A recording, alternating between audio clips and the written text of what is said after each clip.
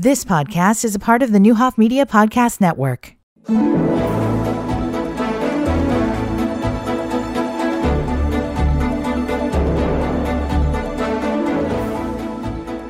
Good morning. Happy Tuesday to you. I hope you're having a good week thus far. We're almost halfway through.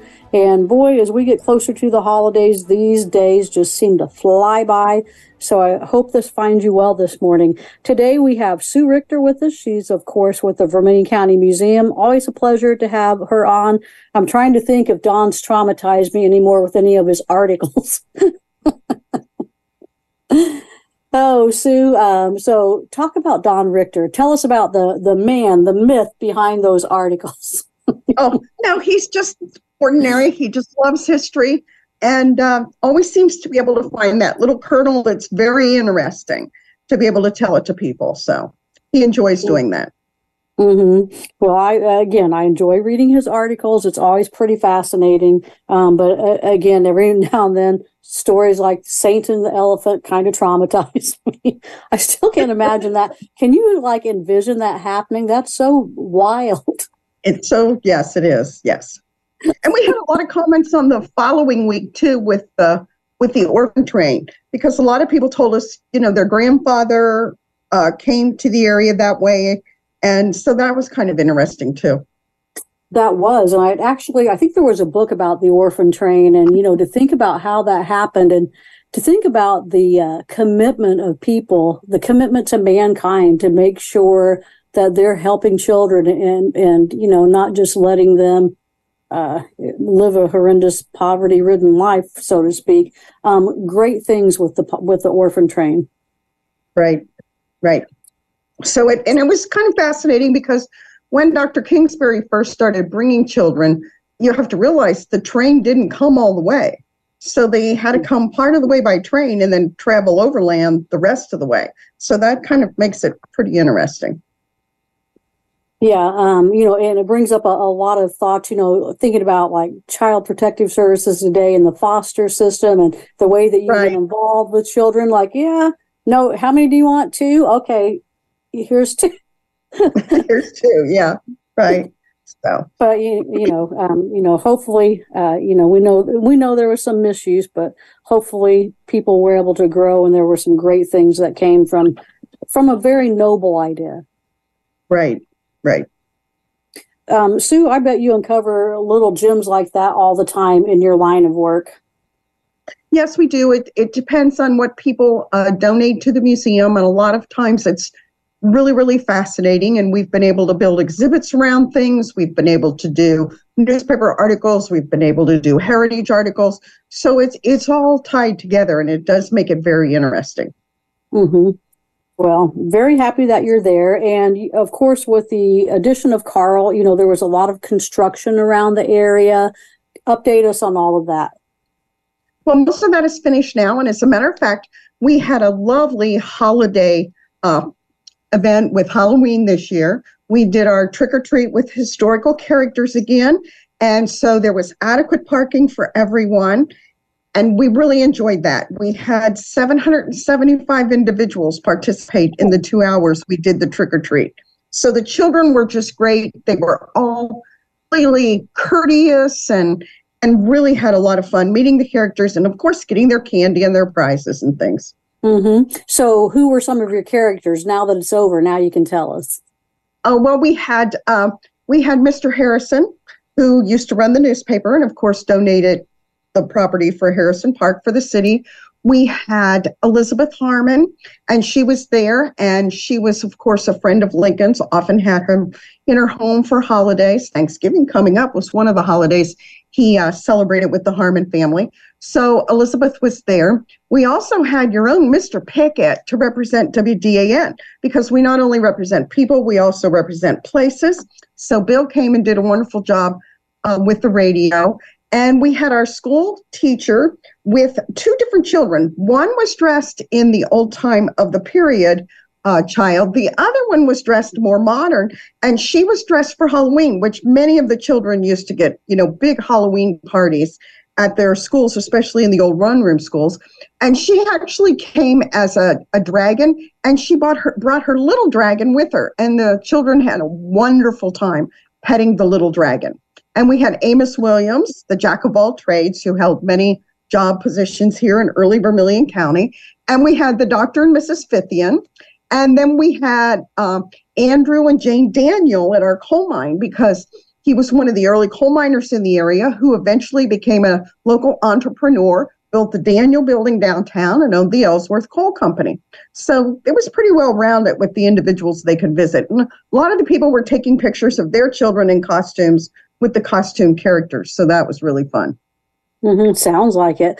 So I want to pick your brain about the Harmon House. So when you were talking about Elizabeth Harmon, I'm assuming that would be of the Harmon House right there on Main Right. Street. Mm-hmm. So Kevin Colin recently had an article in the paper about some company buying it. And Yeah, that's what I heard. Mm-hmm. So, yeah, I'm like, I can remember. Do you remember when it was a restaurant for like half a second? I can remember when it was a restaurant, and then history takes it all the way back. It was a funeral parlor at one time, and a lot of other different things. Mm-hmm. Yeah. Well, so it's changed a lot down through the years. Yes, and if I can remember right, it was a very cool building. So yeah, let's hope that somebody can get in there and actually do something with it that preserves it, because you hate to see things like that not be used well, and it can be very iconic. Right. Yeah. So. All right. Well, let's take our first break, and when we come back, let's talk about the chance to buy some items. We'll be right back.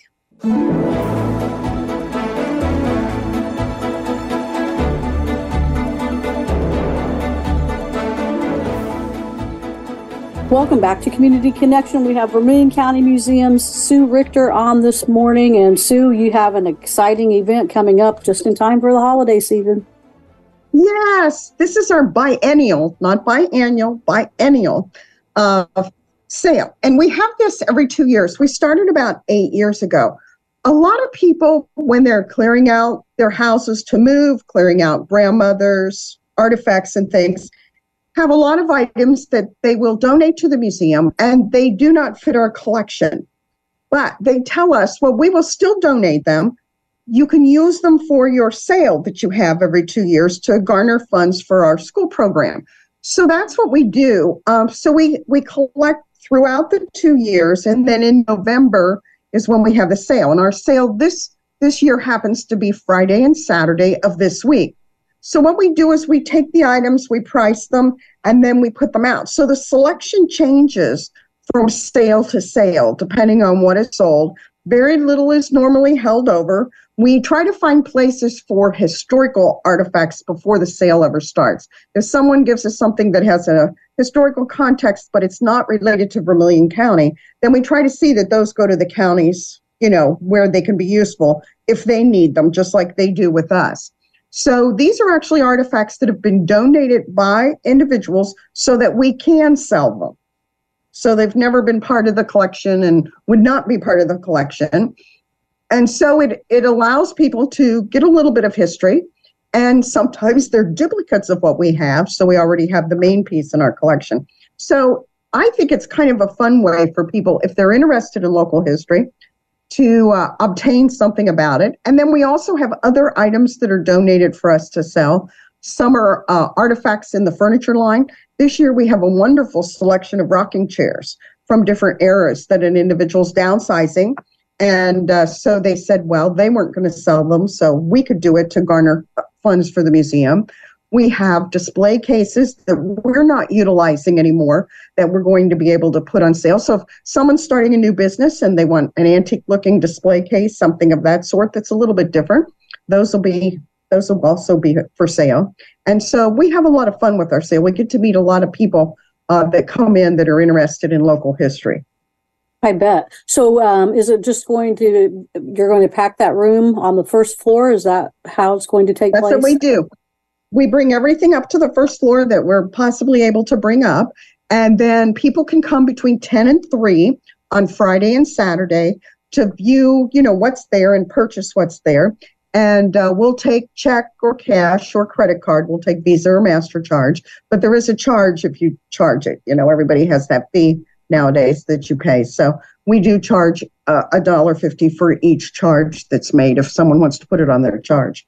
But it's interesting. I always enjoy watching the people as they're going through the tables to see if there's something that they don't have that they'd really like to own, that they'd be interested in. And of course, we have a lot of books that relate to county history. And so those are always fascinating items for people to pick up. Mm-hmm. You know, I'm thinking of a book that I bought. I didn't realize Sybil Murphys had authored a book, and I bought it and read it. I bought it in your gift store. It was so fascinating, and just helped to explain a lot of history and what it was like growing up. I thought that was so cool. I loved that. Yeah, and a lot of people, when they come for this sale, they also shop in the gift shop while they're here because maybe they don't know we have it.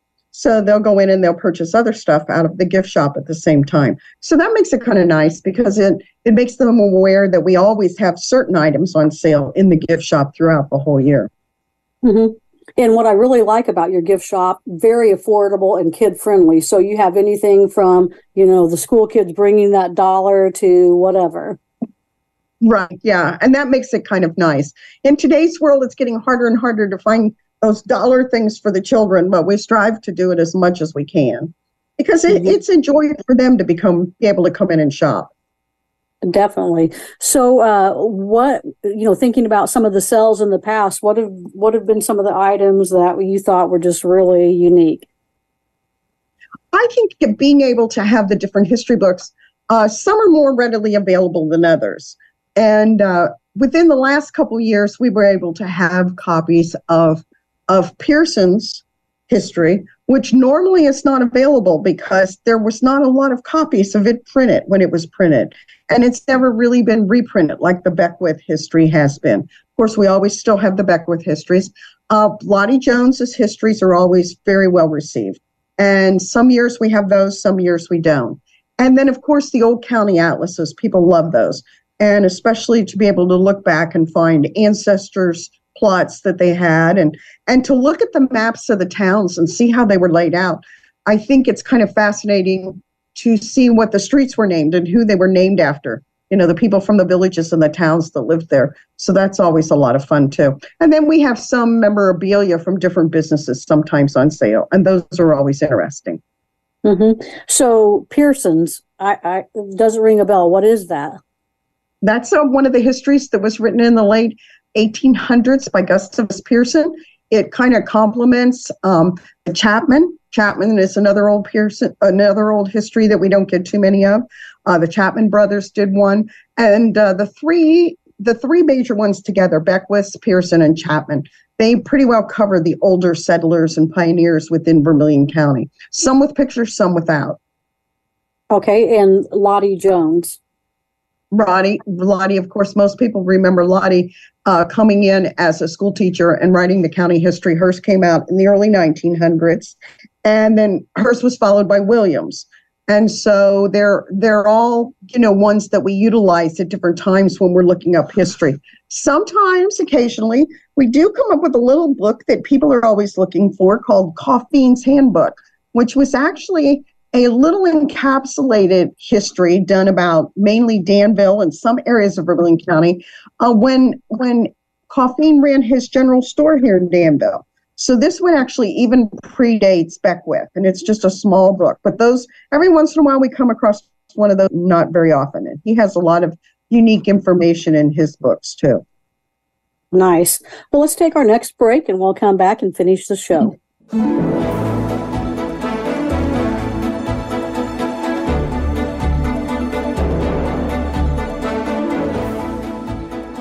Welcome back to the final segment of Community Connection this morning. We have Sue Richter with the Vermilion County Museum, and you have a chance to buy some items.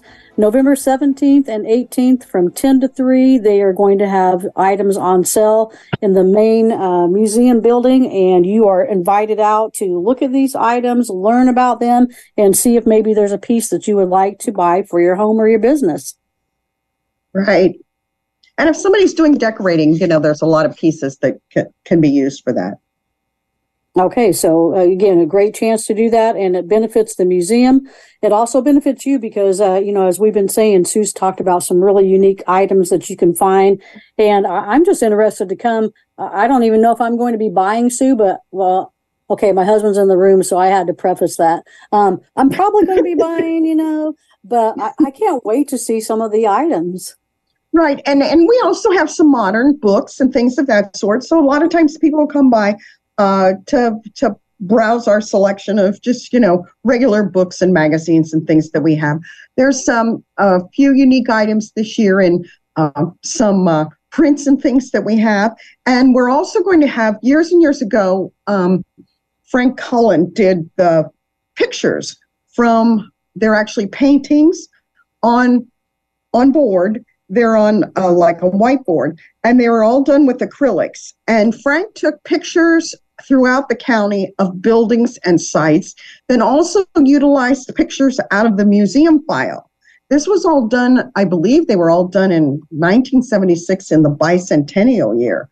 And so it was a way to show Vermilion County history, and people could buy them. We have sold them repeatedly down through the years, but we're going to have the whole collection out with the book that goes with it that shows the pictures in case people are looking for a particular site or scene or building in Danville, and they'll be able to buy those. Those will all be on sale, all of the Cullen ones that we have left. We had a few of them offered earlier this year, and so we decided to bring them all up for the sale. So people can browse through those and see which ones are there. There may be some special ones that they would like to have if they're doing decorating, or maybe it's a school they went to or a church they attended or something from a neighborhood where they grew up. So those are a lot of fun also. And they will all be up this year for this sale, which they haven't been before.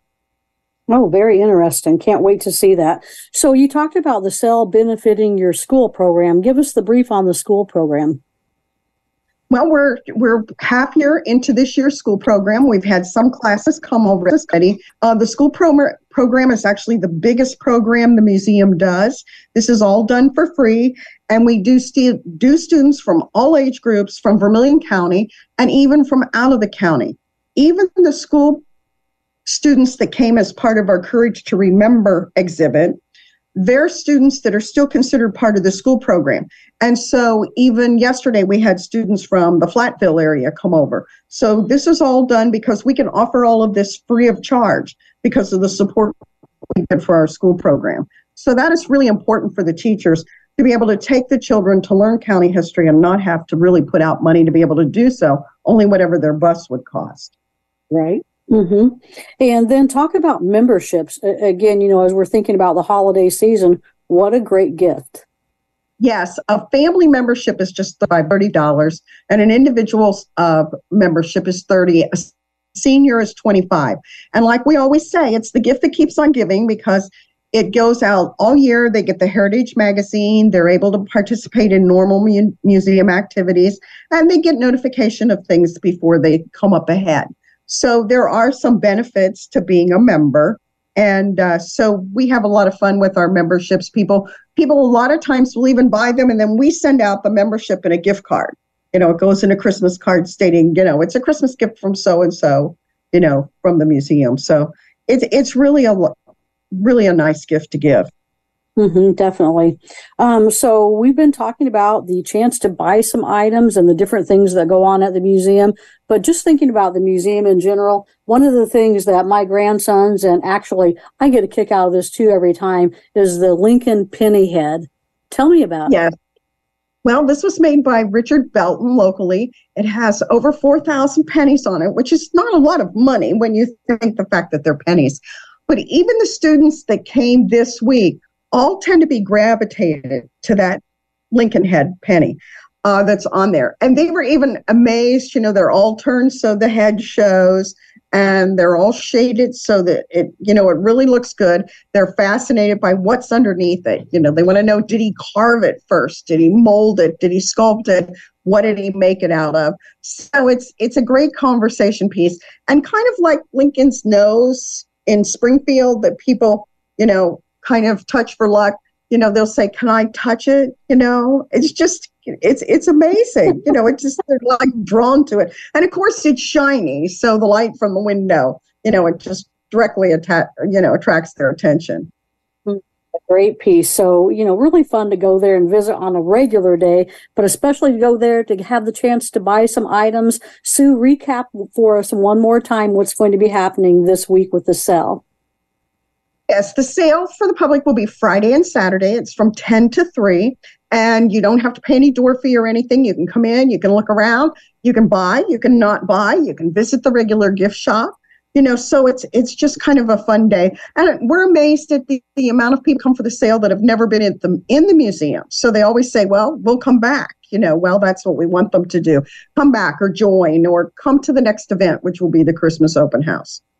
Mm-hmm. And of course, we'll have you back on to talk about that because that's always something that's very cool and special. Sue, we are out of time. Thank you so much for being with us this morning. Audience, again, absolutely amazing opportunity to buy some things November 17th and 18th. And, even if you're not in the mood to buy, just go look. It's going to be so fascinating. Yes. We hope to see a lot of people come and help support the museum. Okay, definitely. Audience, I hope you've enjoyed today's show. We'll be back in the morning with another one. Until then, enjoy the rest of your day. You've been listening to the Neuhoff Media Podcast Network. For more, visit neuhoffmedia.com.